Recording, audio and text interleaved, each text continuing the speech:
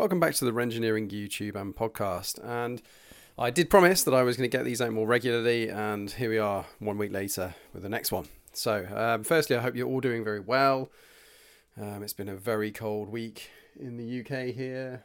I've currently got the builders in doing some work in the back garden, and I feel very sorry for them, incidentally. I leant out the window a minute ago and said, "It's very cold, isn't it?" No shit, Sherlock. They're in -2 and I'm in a very comfortable warm office, so didn't I feel an idiot? Anyway, so before we get into the main sort of topic for today, I just thought I'd give you a bit of an update on my personal car. So if this is your first time listening to the Rengineering podcast, then you probably won't know that I have a Porsche 981 Cayman. In fact, you may do actually if you were an avid listener to the Porsche Cool podcast with Michael Barth. I was on that and on the Porsche Talk podcast with Mark and Ajmal. So hello to those guys, by the way, if they've decided to drop in and have a listen. So I mean, what's going to come out quite soon on YouTube is a bit about selling that 981 Cayman and what I did next and all sorts of stuff. There's a whole story to it. The upshot is I'm now at the point where I'm starting to modify the car, and there's a string of modifications I've already completed. And again, those are going to be broken down over the YouTube sort of series of that car anyway. But I'm at the point now where I'm working on the interior. So if you can imagine buying your Porsche and then thinking, I want PTS or exclusive manufacturer. This is kind of the approach I'm taking with my car. So the intention is for me to never sell this car ever. Friends of mine will laugh at that, but the reality is that's where I am with it. And because of that, I'm personalizing it totally to my taste. Completely aware that actually some of it might be a bit divisive. Some of it might be not that interesting to somebody else, or probably not particularly classy to other people. But I absolutely love the kind of plan that I've got in my head. And that's the important thing, right? These things, any modification of a car, go into it with the simple fact that it's money down the drain. Don't expect, there's very, very few modifications you can do that will add value to your car. Maybe that's a topic for another day, is modifications that do add value. The principal thing I had in my head is, if it was off a spec list, if it was, taking the ideas from over the years, things from sort of heritage Porsche, stuff from the 50s, 60s, 70s, even the 80s, and then kind of cherry picking what I like personally, and then trying to incorporate a modern take on that. So I really like, and some, again, like I said, I know that this isn't to everyone's taste, a kind of Carrera T or 911T-esque take on things, or an RS take on things. So I'm not overly bothered about acres of leather. I'm not overly bothered about, stitched this, and those things don't really make a big difference to me. What I do like is, the fabric door pulls, okay? That stuff, I really like that. And I'm completely aware that there is absolutely no weight saving whatsoever. It's just a gimmick. I do understand that. But those things are things that are not particularly easy to install. There are aftermarket companies that do it. And I've seen the 987 version, and I didn't love the installation of the 987 version because actually what you'd expect is to pull the fabric, which uses there's a latch mechanism behind it, and it kind of, it's like a cam effectively, and it operates that cam to be able to release the latch. But the actual the aftermarket piece, it kind of pulls the whole unit out. And all you're really doing is adding fabric to the door pull. So I didn't want that. It needs to be OEM. All of it needs to be OEM, or as close to as possible. So that's what I'm trying to do at the moment, is hunt down a set of the fabric door pulls, and they come on a 991 GT3 RS, a Carrera T. I don't know if it's on a GT. I don't think it's on. Maybe you could have spec'd a Club Sport GT4 and it would have come on a 981 GT4 and it would have come on those as well. I'm not totally sure. if you see any around, ping me a message, slide into the DMs on Instagram, and let me know. So that's what I'm hunting for at the moment, is that. The other thing that's come up recently, actually, and I've already shot a short video with him, although he said it was over an hour, which I could completely believe. It's Built by Basil. Now, if you haven't been over to Built by Basil's Instagram, do that, because that guy, not only just he's a legend anyway, he's a really nice chap. The quality of the gear knobs that he makes, which is what I'm getting onto now, is gear knobs. It's basically OEM. They are absolutely phenomenal, and it's the guy sort of put all his chips in the middle of the table and decided to set up his own company. And I won't spoil it because I think it's a really interesting. I love people trying to do something right. Anyone that's creative and is trying to do something for themselves, or kind of do something that other people aren't, all the time in the world for that. So I ran over to him. When was it? It's probably the back end of last year, and I dropped off the standard shift mechanism from my 981, because part of my modification set that I've done so far is to introduce the GT4 shift mech. It doesn't do a great deal. It's just a slightly shorter. It's just a slightly shorter shift. That's all it is. Anyway, so I dropped my shift mech over to him, so that way he can kind of get the fitment absolutely spot on. I've got no problem with that. He can borrow it for as long as he likes, or hang on to it for as long as he likes. There's no issue to me. And he sort of semi-promised me. I know he's had one chap in the States that he's been working with fairly continuously for a while. So I think he's promised the first 981/991 gear knob for that guy. But mine's shortly after. So it's the Friday the 20th of Jan now that I'm editing this. And I think mine's due in a couple of weeks. So what is it? Which one is it? What have I gone for? I'm going for a Carrera GT style wooden, multi-layered, and I think it's balsa wood in the 917 originally, but it'll be whatever wood he's got around that is basically the same colours, but it direct fit, so no kind of bad stick on stuff. It fits like an original part would. So I'm pretty excited about that. So I think you're probably getting the idea of what the kind of overall take on the car is. I'm not bothered about the plastic, happy with plastic. But I just want to kind of add those things that kind of make it a more sporting car for me, personally. What else have I done interior-wise so far? Interior-wise, I've changed all of the dash trims, including the cup holder, from the kind of standard silver that you get.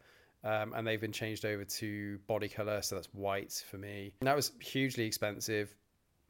I think I was probably slightly insane at that point, because if I was to do it again, I probably wouldn't. It's too much money for what it was. But it's done. And then we're really looking at trimming options. Now, I bought a cup holder, an armrest in Alcantara. And I'm going to trim the seats in Alcantara, or the centre part of the seats in Alcantara, the steering wheel in Alcantara. I'm going to trim the seats in Alcantara, the steering wheel in Alcantara, and the shift boots in Alcantara, with a green stitch, with an Irish green stitch. Because that kind of Irish green thing is kind of part of the kind of counterbalance to white, because white's it's like a blank canvas, isn't it, right? So I wanted some sort of kind of contrast stitch, but not in the same way that you'd have acres of the stuff all over the place, just small bits. So that's the plan for that. And the steering wheel will have a green Alcantara centre marker instead of the kind of standard colour. So that's the plan with the interior anyway, and I'm kind of chipping away at that as time goes by, looking for bargains and figuring out how I can do it all. In terms of who's going to do the trimming, in the past, I've spoken to D-Class Auto, and every now and again we trade DMs or a post on Instagram, and I kind of really do need to pick the phone up and chat to them more about booking it in. So that's probably the plan. Whether that's later this year, I would imagine it would be later this year, but also depending on their workload. If that happens, then I'll shoot that whole thing. I'm sure that, I know Tom Exton, TGE, Tom had his done at D Class, his 912, and they did they did an amazing job on that. So they did that in a kind of aged vintage leather, and that vintage leather was really, really smart. So yeah, and the quality of the work's perfect, absolutely perfect. So they're definitely the right people. If they're too busy or something comes up that it's just difficult for us to work together on that, it may go to somewhere else. But the initial thoughts are D Class. And at that point, I think let's move on to the main topic of the day. So what are we going to talk about this week? We're going to talk about Chris Harris selling his 992. For those of you who haven't seen yet, Chris on Thursday, was it Wednesday or Thursday? Wednesday the 18th, had put a note out and some posts out on Instagram saying he is getting rid of his 992, recently acquired 992 GT3 Touring. So what does that mean for the industry? What does that mean in terms of where things are going? If Chris Harris, in terms of global kind of standing in the car industry and in terms of having followers and people that really do take a note of what he's saying and what he does, the fact that he's letting his go so quickly, what does that mean? Well, I put a post out, I put a reel out on my Instagram page at Rengineering UK and asked that question. What would you do if you had the 991 generation GT3 Touring and a 992? Would you do what he did? Would you get rid of the 992 and hold on to your earlier car? And Chris's is a bit of a mess, really. If you put a video out on YouTube, I think it was probably about a year ago now, of him taking his touring package 991 to the track, do some skids, and there was bits of trim falling off, and the dog had been in it forever and chewed half the inside up, and yeah, it was a bit of a mess, really. But he was really fond of that car and had bonded over it, and it wrapped. He didn't like the speed yellow paint, so he'd wrapped it in signal yellow, which does look great, to be fair, but it's definitely showing its age. So I understand why he might want to go and get something a little bit more modern, a bit of a refresh, especially seen so iteratively. Each generation is supposed to be better with Porsche, right? So what does it mean? That reel I put out, I put a poll on it and said, what would you do? 992 or 991? Would you sell the 992 straight away and keep your 991, or would you keep the 992? And 68% of the votes said they'd keep the 991. 32% said they'd keep the 992. Now that says quite a lot to me. 2/3 of people, just over 2/3 of people, would hold on to the earlier car. Now Chris has said that part of his concerns were around the ergonomics of the cabin and the fact that the cup holder is just nonsensical. It's actually where your armrest would be, which I don't know why on earth you'd do that. And if you think about the 991 generation, for those of you that don't know, the 991 generation has got this really funky little pop-down flap on the passenger side, and you just push the flap and out pops a couple of cup holders. I mean, they're a bit shallow, but they do a great job, and that's what I've got in my 981. So I completely understand if you've gone from that to something as silly as just having a basic cup holder where your arm would go, especially if you're using that car a lot, it's going to drive you nuts. So yeah, hard to understand why they did that, because they're normally pretty spot on in terms of ergonomics. The other thing Chris didn't like, and he was quite open about this, which surprised me, he didn't like the fact that he was planning to trade the 992 GT3 Touring back into the network to buy a GT4 RS.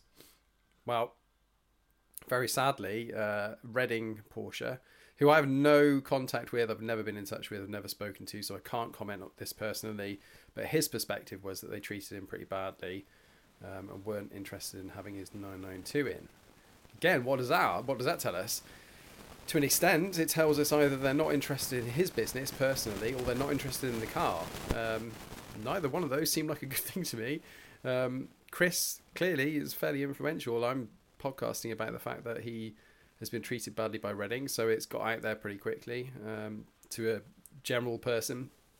But also, if Porsche aren't interested in having a 992 G3 Touring back into the network, because I would imagine Chris wouldn't be asking for huge overs like it will go on collecting cars, What does that say about their interest in retaining and bringing cars back into the network? I don't know. You guys come and talk to me about it. Just slide in the DMs on Instagram. I'm probably going to do a YouTube video on this as well, because I think it's quite an interesting point, where the evolution of those cars is, and what's going to happen in terms of dealer retention and moving things on. It's been so weird this last few years in terms of values for cars, shooting up over COVID, and now kind of flattening out and coming back down again. Who knows what the dealers are trying to do? There's parts issues and supply chain issues all the way through manufacture, with people being told they can't have all of the options that they plan to have, and they were getting locked into not having PCCB. Some of the stereo upgrades weren't available, all sorts of bits and pieces. And actually, if you got the option of having a car back into that was fully spec'd, why would you not do that? And why would you treat somebody that's got so much influence? And I know he hates being called an influencer, but let's face it, he is.